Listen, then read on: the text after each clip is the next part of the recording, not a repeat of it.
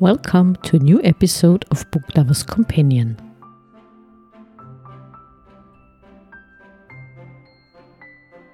Joining me via Skype for this episode is Jazzy Mitchell, also known as Jazz Writer. She's an avid reader and writer of fanfiction and author of 3 original novels, with a 4th in the making. So, thanks for agreeing to this chat. Sure thing.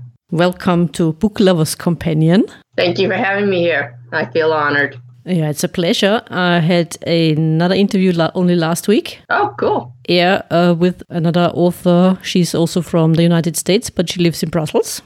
Ah, well, that's great. Yeah, I listened to a few of your interviews so I could get a feel for it. Okay, I hope you liked them. I know we have a mutual friend. Yes, we do. Of course I did. And we have a mutual friend, C.A. Farlow. So yes, it was a great pleasure talking to her. I know. And I've known her for a long time. You also mentioned in our Twitter messaging back and forth that we had a conversation online. And for the life of me, I'm so sorry. I can't remember that. It's so embarrassing, actually. It's okay. That's all right. It's funny. Because I write fan fiction, sometimes a person's name will stick in my head. And so I recognized your name. That was a long time ago. Yeah, it is. It is. So my first question already tackles fan fiction. Sure. Because I presume that you started out as a reader of fan. I did. Of fan fiction, and then you became a writer. When did that turn? When did you turn from a reader to a writer? So I discovered fan fiction about the year 2000, Xena the Warrior Princess, which is, I guess, a lot of people start out that way. And several years later, I saw a contest for a first-time writer through a Star Trek Voyager fandom website. So I decided to take a crack at it. And that was around 2006. And I just kept writing after that, found some good betas. And I've had so much fun. It is fun reading, and it is fun writing, actually. Because yes. Yeah, in my German podcast, I also mentioned that I started with writing fan fiction. A friend of mine actually said it was an interesting thing you said that, because I've never considered doing such a thing. Because if I don't like a show, or if I don't like what happens to the characters, I just, that's it. But I've never considered writing my own ending. Yes, that's the great fun of fan fiction, is changing the endings or righting the wrongs.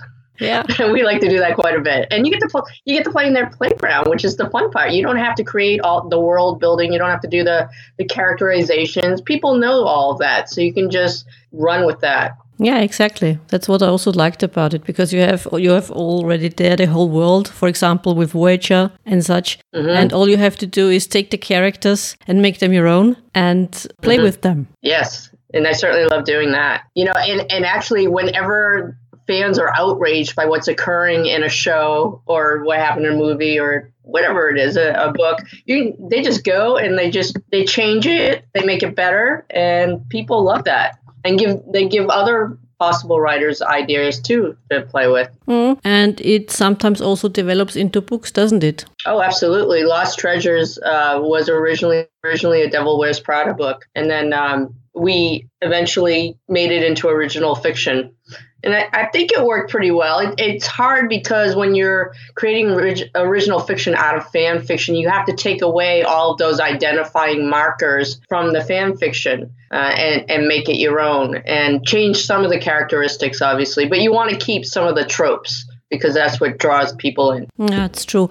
Because otherwise you would have some problems, wouldn't you? Oh, definitely. There's copyright issues all over the place, for one thing. So you can keep the tropes, but if you keep their actual characters or their sayings that everyone recognizes, then you could be stepping on other people's toes. You can't do that. And again, fan fiction, you do know, of course, Melissa Good. Yes, of course. one of the fan fiction writers. And what I found amazing, what I found amazing about her was the fact that she was invited to write for Xena, actually. Yeah, Right. And I remember one that happened and I couldn't even believe it. And it must have been a dream come true for her, truly, because, how often does that happen? Yeah, exactly. Where, your work gathers so much momentum that people take notice and say, hey, yeah, why don't you just come write for us then? Yeah, absolutely. Yeah, that was awesome. And we're not talking about 50 Shades here. No, we're not. Please don't. Let's move on.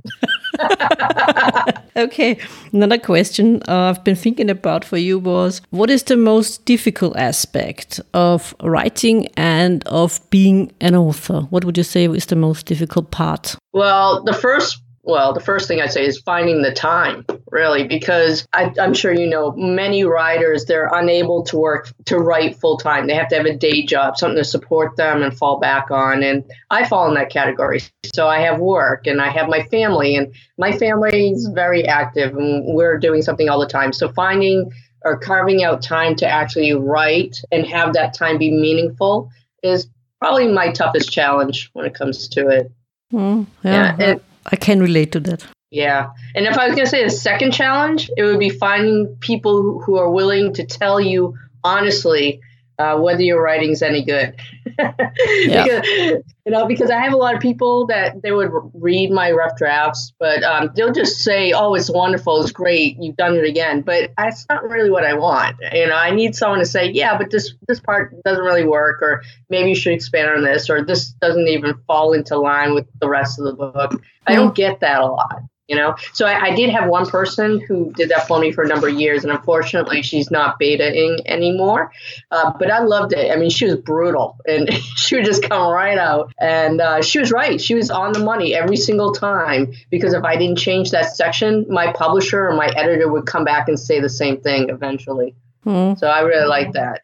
And, even when it comes to publishers and editors, they only put so much time into your work. I mean, obviously, a publisher is not going to publish your book if they don't feel it's ready. But with an editor through a publishing company, usually they have 2 swipes at it. So they're going to be very judicial with what they choose to focus on.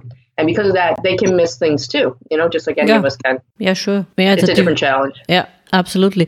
And it's also a difficult job for an editor. Being an editor is also, I would say, a challenging job, because in the recent years, I would say, I've read a lot of books from big publishing houses, and I've always found some errors and mistakes. And I think maybe it's because there isn't enough time. There's a lot of work, but not enough time to give the right amount of care to a book. Yeah, they do have deadlines that they have to stick to. So that's definitely true. I mean, I had one book, I feel like I could have used more feedback on one section and I didn't get it. So luckily I had gotten it from someone else who wasn't paid to do this. But again, that's putting a lot of pressure on people who are doing it purely to help you out and not because it's their job. And I guess I feel like an editor should be really conscious of what they're focusing on. I've seen a lot of editors, they'll focus on 3 main parts. And sometimes they'll just miss the boat on something because of that. They'll just, say, okay, we're going to work on these 3 parts. And I'm like, well, if you had done an overall review instead of just picking 3 main parts, this might have been more cohesive later on. I think that's probably the hardest part for a writer is letting it go eventually, because then, later on you're looking at it maybe after you've written another book or you've learned some more of your craft and you're like, oh, I wish someone had pointed this out to me in my last book or 2 books ago, whatever it is. And in your case, what would you say, how difficult was it for you to find a publisher and also the right publisher for you? Well, I'll tell you what, I was pretty fortunate because I fell into it. I wasn't even thinking that I would become a published author. I was firmly entrenched in writing fan fiction, very happy with it. But my friend, C.A. Farlow, she asked me to beta her first novel. And as a thank you, she offered to introduce me to the publisher, Lee Fitzsimmons, which is through Desert Palm Press. And it turned out that Lee knew me. She knew me through my fan fiction, and my name is Jazz Writer. So she knew me through that. She had actually commented on several of my writings over the years. And she was on board with helping me to change the Lost Treasures into an original book. And from there, I just stuck with Lee, and now I've done 3 books working on the next. So it's worked out pretty well for me. I've been very fortunate because I know many, many struggling writers who cannot find a publishing house where they can land. And the fact is, most of these publishing houses are independent, small publishing houses. So there's costs involved, and there's a risk when they bring in a new writer, and there's a learning curve. You know, they have to kind of take you under their wing and teach you their way of doing things. And there's quite a learning curve there on both sides. My co-host on the German podcast said he believes that publishing houses are interested in molding the authors, like you said, to form them. I don't think that's true when it comes to the independent publishing houses. I think they will mold you and will help you to some extent. You have to have the talent, and you have to have a craft. You have to have worked on it to some extent, and then they're willing to bring you to the finish line. You know, but I mean, if you're really raw, they're probably not going to invest all that time and money into you. But yeah, from what I've seen, I think they're willing to take chances. The smaller independent houses, I wouldn't say the larger publishing houses, I don't think they care to do that for you at all. And I don't want to name names. I can think of a few publishing houses in particular that would not take the time to help you out. But, you know, I'm good friends with a publisher, not the one I'm at, not Lee, but another publishing house. And she insists that she sits down with all of her authors at least once to go over what their project is and how they're going to do it. She likes hands-on teaching. She will teach her writers when they need certain aspects of their craft to be worked on. So, yeah, from what I've seen, actually, I think that the smaller houses are willing to put the time in with these writers. And also with your books, how much influence do you have over your cover art for your books? Is it completely out of your hand, or do you have some say in it? That's a good question. Actually, I have a lot of influence. We start out with every book. Once I send in my manuscript, I get a document I fill out, and it's for the cover art. So I put in it what the themes are. I put in examples of covers I like, font that I like. And that way, and it gets sent to the cover artist, who then generates 3 different types of covers, and then sends them to me, and I look into it. And I decide what I like best, and so doesn't the publisher, and we come to an agreement. Well, for Lost Treasures, you know, that I never would have thought of that cover. It's a very distinct cover. And for my last one, for You Matter, I actually, when they sent it to me, I picked the background and the main art from one cover that was sent to me, but the font from a different cover. So you can combine, you can say, hey, I like this, but I don't like that. And they'll work with you. So I actually have a lot of say in that. And I know for the larger publishing houses, you don't get a say at all. So I'm glad that I have some say in it. I love all of my covers. It's good to know, because I would say the cover plays a vital role in getting your book picked up by a reader. Right, exactly. You have to capture their attention, definitely. Visually, I mean, yeah, there's so many books out there. You need to get them you got to capture their eye somehow. So that cover is very important. And have you ever considered self-publishing? Yeah, I did. And I know many people who do. And I just, I feel like I don't know enough about the copy editing to really be able to do it well. Like, I've seen self-published books that the story might be great, but the way it's presented is horrible. You know, like double, instead of single lines, it's double. So it's like double the pages instead of the way it should be typeset, you know, just indentations and things like that. Now, I know more, of course, after having several books with Desert Palm Press. I know how they need it set up. So I have learned, but I just don't know that I'd want to do the back end if I don't need to at this point. As for advertising, it's basically the same. I mean, I get the publishing house to do some advertising, but I'm doing most of it myself. So I have learned that. I'm happy with my publishing house, so I don't think I would want to change unless there's a reason to. And maybe if I had to change for some reason, I might give a stab at self-publishing, but right now there's really no need. It's no question of self-publishing at the moment for you. Yeah. It's not, economically speaking, I don't think it would really change much as far as what's going on. I think that because my publishing house has a following, and we actually have some wonderful authors who are award-winning, and because of that, we have so much traffic that comes through this publishing house. And that would probably make up for the back end where I might be making more money self-publishing. And how would you describe your writing process? Because would be the next question, from publishing to writing to the creation of your work.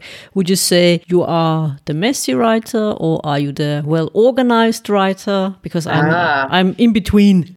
Right. I try to be organized. I start with tons of research for whatever plot points I plan to write. So for my current work in progress, which is called Undertow, it's about a career politician who plans to run for the presidency and has to write a memoir in order to kick off the presidential bid. Well, I need a refresher on local and national politics. I needed information on how long the terms are, what a good political trajectory looks like, how far ahead of announcing a presidential run one would write a memoir.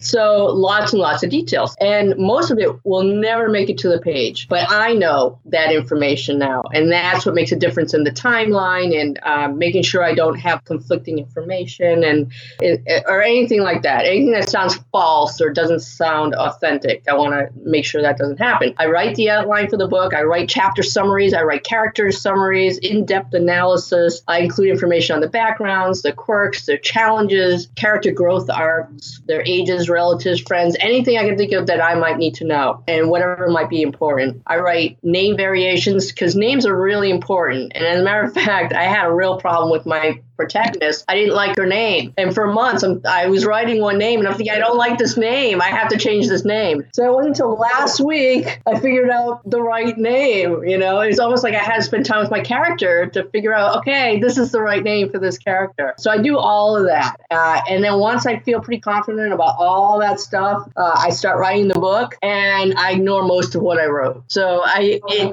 because now I'm writing it and I start writing the chapter and I have to rewrite my chapter summaries as I go along. I have to rewrite my timeline as I go along because my characters end up going in different directions. And I have to kind of reverse engineer what I have in all my outlines so I can keep track. Because the worst thing you can do is start writing and then forget the little details. Those will come back at some point. You can't do that. So I guess the bottom line is I try to be a plotter and I end up being a pantser. I try to be organized, but it just doesn't work out for me. It happens. It happens sometimes that you get a bit lost in all the research. Yeah. And sometimes, like you said, you have a lot of research and tons of notes, and you only use it for, let's say, a line, and that's it. Right. And people but that line's important. Yeah, exactly. But people or readers don't realize how much work went into this short line, for example. Right. Oh, and it's so true because the thing is, if you don't do the research, if you're just flying by the seat of your pants and say, no one really cares. Well, if you write something in there and it conflicts with modern knowledge, it's going to throw your reader right out of the story. They're going to know right away. So you can't do that. You can't do the shortcuts. Yeah, and something, it also reminds me of something one of the authors at Crime Fest in Bristol said. She's also a meticulous researcher and she writes historic crime novels. And she said, okay, this organization, she was talking about her latest book, it was about cycling clubs. And she said, this one didn't exist there in this part of London, but it could have existed. And that's all that matters. Right. And that's true too, because, I'll write in certain states and I'll make up stuff, but it has to be plausible, like restaurants they go to or, how they get from A to B. You don't want to get too specific either because it bogs down the story. Because then readers can point out, yes, but that's not true what she wrote there. It doesn't even exist. Exactly. Or it has different opening hours or whatever. Yeah. I mean, if you can put certain landmarks in there, that's always fun. People love that. So I will do that. And, that's more research, though. Yeah, of course.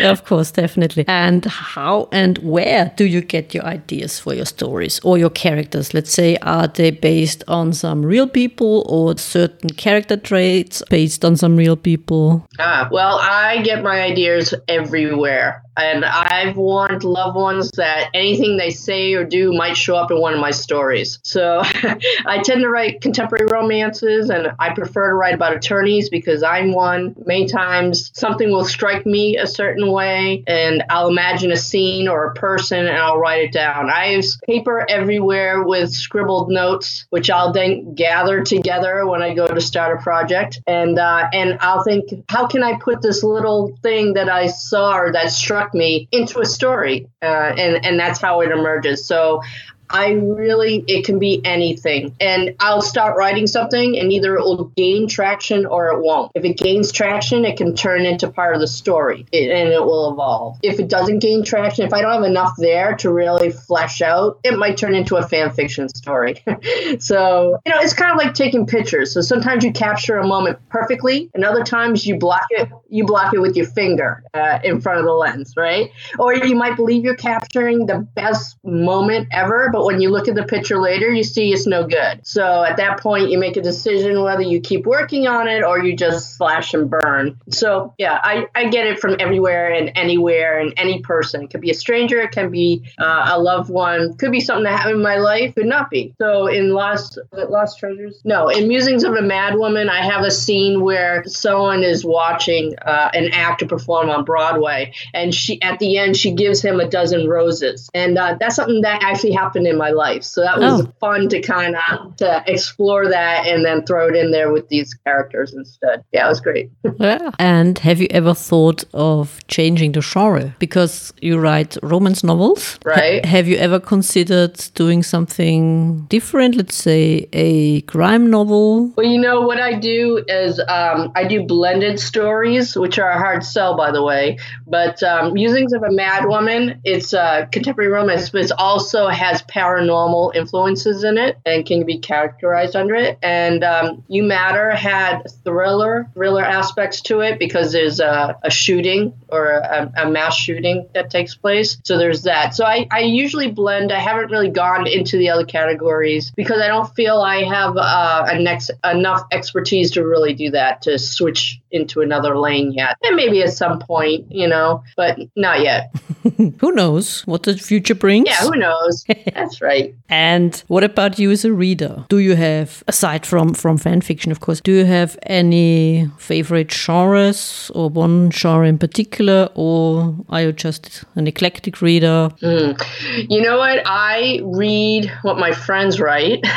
So I've made a lot of great relationships with other lesbian writers over the years, gone to the different writing conferences like the Golden Crown, or there's the Left Coast Lesbian Conferences in California each year. And then there's smaller organizations that I'm part of where I live in Oregon in the U.S. So we end up trading off books. We'll buy each other's books to support each other. And I read their books and they're great. So, I've learned a lot just from my peers. And I actually joined a couple years ago a lesbian book club so that I could fill in my education for older books and books I normally wouldn't read, like, as you say, a crime or murder mystery or something like that. So over time, that's what I've done. And, it's been a great education. I always feel like I don't know enough when it comes to writing. And I think the best way to get better at writing is to read other people's books. So that's what I've been doing, and just as much as I can. I can't really say I have a favorite, I guess it really just depends who I'm reading at the time, because I appreciate their craft more so as I keep writing and see what's coming out. I just think that there are so many talented individuals out there. So, I could ramble off a bunch of names, but the truth is there's so many out there, and I'm just grateful to have formed relationships with so many of them. And you said these conventions or conferences, and do they also bring you in contact with writers from Europe or Canada or South America? I don't know. Right. Australia. Sure. Yeah, absolutely. I've met a lot of people over time from around the world. And you know what? That, again, it goes back to fan fiction. And it's funny that so many people don't even know what fan fiction is. Yeah. But that's how I really started learning about cultural differences and word differences and, phrases and jargon that people wouldn't understand. So if I'm writing about The Devil Wears Prada, prouder. I'm writing usually about New York City. Yeah. And there are a lot of differences between New York City and England or wherever someone is reading it from. Vienna. So, yes, Vienna, right? And so it's fun because you'll see that culture shock at times, definitely. I've seen that humor is very different in America or in the U.S. than in other places in the world. I was talking to a friend from England the other day, and she was saying that American humor is cleaner, and I thought that was really funny. I didn't understand. I had no idea, but she was saying that in England it's bawdier or it's earthier. I wouldn't say vulgar, but definitely spicier in Europe than it is in America. And I thought it was really funny because we were talking about swearing and writing. Yeah. And I've read a lot of articles where older U.S. readers, they don't like it. It's, when they see the swearing in the books, they think it's gratuitous. But the younger generations, Americans, readers, they prefer it. They want the expletives. They want the grittiness and the authenticity that occurs through that. They always want the violence, the shock value, the constant action, the scarier, the better. No fading into black at all. Whereas Europeans, they like a nice murder mystery where you have to follow the tracks to figure out what happened. Americans, they just want to know right away. They need to see it, and it needs to be fast.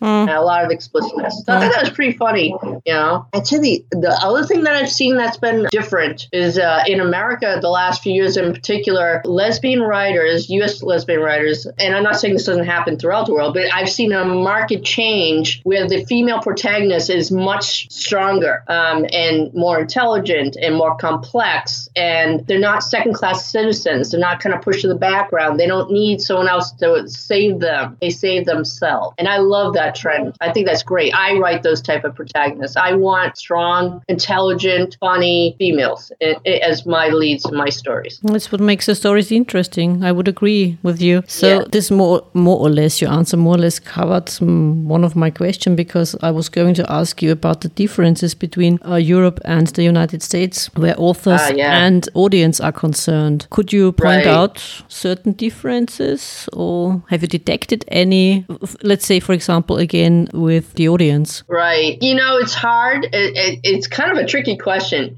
because it's my perspective. And, it's fine. When I... So I do notice the differences. And again, I think a lot of it has to do with culture, and it has to do with the phrasing. So, the phrasing that I may use, especially because when I'm writing about someone from Massachusetts, Boston, or from New York, they have certain ways of saying things. And that's very different than what you're going to read from other parts of the world. So it could be hard for a European reader to understand what I'm even saying. And that's tricky because I don't want to throw someone out of the story. I don't want them having to look up the jargon all the time, but I do want to give them a flavor for where I'm writing and the way that they speak and that sort of thing. So it's tricky. I think that's probably one of the differences, though. It also reminded me of one thing I put in my book, where I put my protagonists in a coffee house and where one of them orders a coffee. And it reminds me a bit of German tourists usually, who order coffee. You can't just order coffee in Vienna. Right, It's simply not done. And see, that's not something people would know, or they call them coffee houses in England, but they're really usually getting tea. Yeah. So it's like... Yeah, it is different, those little things. It depends, because we have this elderly lady, a friend of ours. She's in her 80s, and we invited her to some afternoon tea at Fortnum and Mason's. And she said, do you think it would be okay to order coffee? Because usually in the afternoons I drink coffee. Oh, that's funny. And when you just wouldn't even know that, though, unless someone told you. Yeah, absolutely, because it was great for me because I don't drink tea. I'm the coffee person, so I thought, yes, thank you. And even little things like, we would call a vacation, and other places around the world, they call it a holiday. And we're like, well, a holiday is when you have a day off because of whatever, Christmas or something. So it can be a little confusing, just the type of terminology that's used. That's what I talked about with Cynthia. I would say say the British and the United States are divided by the same language. Mm-hmm. Oh, yeah, I know. And I always, I have friends who have had their books translated into other languages. And I always wonder about it if something gets lost in that translation. Definitely. You know? I mean, I would think so, Yep. that it would. Yeah, I agree. Just culturally. Yeah, of course. Yeah. Yeah. Like I said to Cynthia, a translation is an art form, and it takes a lot of knowledge about the culture of country and language to get it right. And like you said, I also would say a lot gets lost in translation. Right. Like if I have a company, I'm part of a company where we work with people around the world, and our manuals get translated into different languages. Well, the reason we didn't do it ourselves, unless we knew the language, of course, is because, if you're trying to do it through Google Translation or something, it's not going to sound very good. And just for fun, sometimes we put a sentence in and translate it into, say, Japanese, and then translate that translation back into English. It would say something entirely different. Like, oh my God, there's no way we could do it. We need someone who knows the language and knows English well enough to do that translation. And also knows the cultural differences between, like I said, you can't just translate something in English. What do you mean by English? Do you mean British English? Do you mean American English? Do you mean Australian English? Yeah, that's a great point. There are differences even between, states within the United States, actually. The cultures are so varied and different, and their slang, how they speak, is very different. So even that is a challenge at times, never mind English and around the world. And, English is a language that many countries know, even though if it's not their first language, whereas the U.S. is not true. We're just so behind the ball on that with learning another language. So there's another way that we're behind as far as how something translates. It just it holds us back. Whereas if you're learning English in another country where it's not your first language, you may still need to learn, of course, the intricacies, but you have a solid base at least, where we don't have that. Yeah, I would like to think so. Which is interesting because we had this teaching assistant when I went to school, and she was from the United States, I think from the East Coast, and she did study German at school. Oh, that's excellent. Yeah, it was quite interesting because I never thought, why would you learn German? Well, why not? I learned a couple of languages when I was in school, and I think it's always helped me. The more languages you learn, the better it is, I think. You can really figure things out. And so I learned French and Latin, and because of that, it's helped me throughout my life. I mean, knowing French has helped me know most of the Romance languages. So I know really, not just French. I know Spanish and Portuguese and Italian, and, I can pick that out. And so, yeah. Yeah, you know them because of Latin. That's what my Latin teacher always says. It's the mother of all languages, at least the Roman ones. Yeah, right.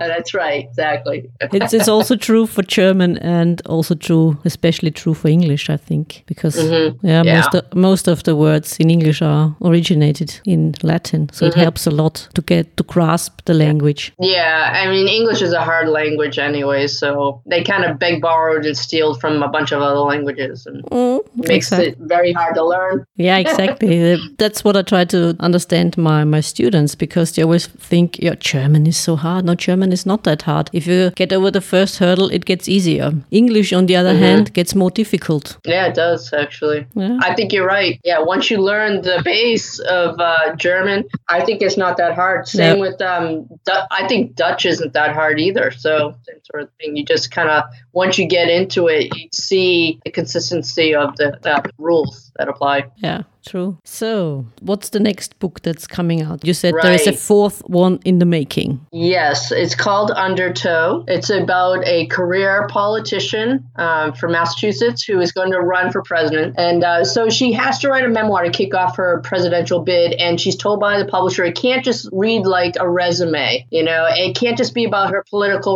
life. She needs to also write about her childhood, about her schooling, about her relationships, and in particular, particular about her romantic relationships. And this causes a lot of turmoil for her to be so vulnerable. And she kind of has to figure out what she's going to write about because she had a horrible childhood, and she doesn't want to reveal that to the world, but she knows that it's going to come out anyways. Once you're running for the presidency, people are going to dig. So she might as well reveal it in her own terms. So I'm having a lot of fun writing it. I'm actually going to write, not do anything else, not be worried about things going on in life, my family, work. I can just sit with a bunch of other writers and write for 3 days. I'm hoping, and we'll see how it works out, I'm hoping that will come out this summer. So we'll see. Okay, I'm looking forward to it because I've reread Lost Treasures. Oh, great, thank you. Before our chat, and I have You Matter on my Kindle. Awesome, let me know how you like it. I definitely will, and I'm looking forward to reading it. Do you have questions for me? Oh, when are you going to finish your fan fiction?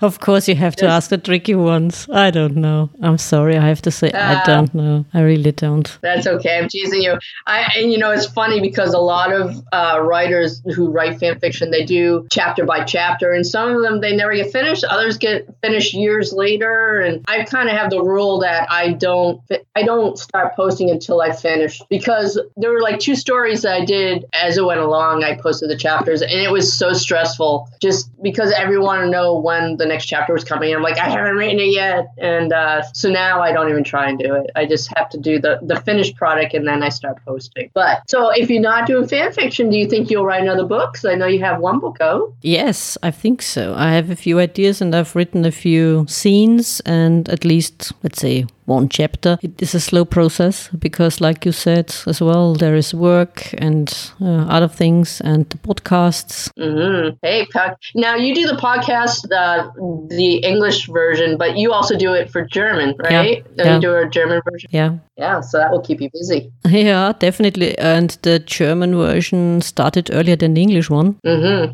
Excellent. Yeah, and we usually record 3 or 4 episodes, depends on how it goes. Mm-hmm. And then I do the editing, so I'm always a bit ahead. I don't have to worry about the next episode. And for the English one, we are at, I think, episode 8 is online. Oh, excellent. Thank you. Well, I appreciate your having me. Yes, thank you. Thank you for agreeing to do it. And if you can think of anyone else who would like to talk to me, I would love to, because I appreciate if people talk to me, if authors talk to me, and I would like to offer them a platform to promote their books. Oh, absolutely. Yeah, I will certainly give you a list of names then, because I know that writers, they want as much advertising as they can get. They want people to come and see what they're all about. So definitely, and I appreciate that. I know they will too. Great, looking forward to it. All the best and have a nice day.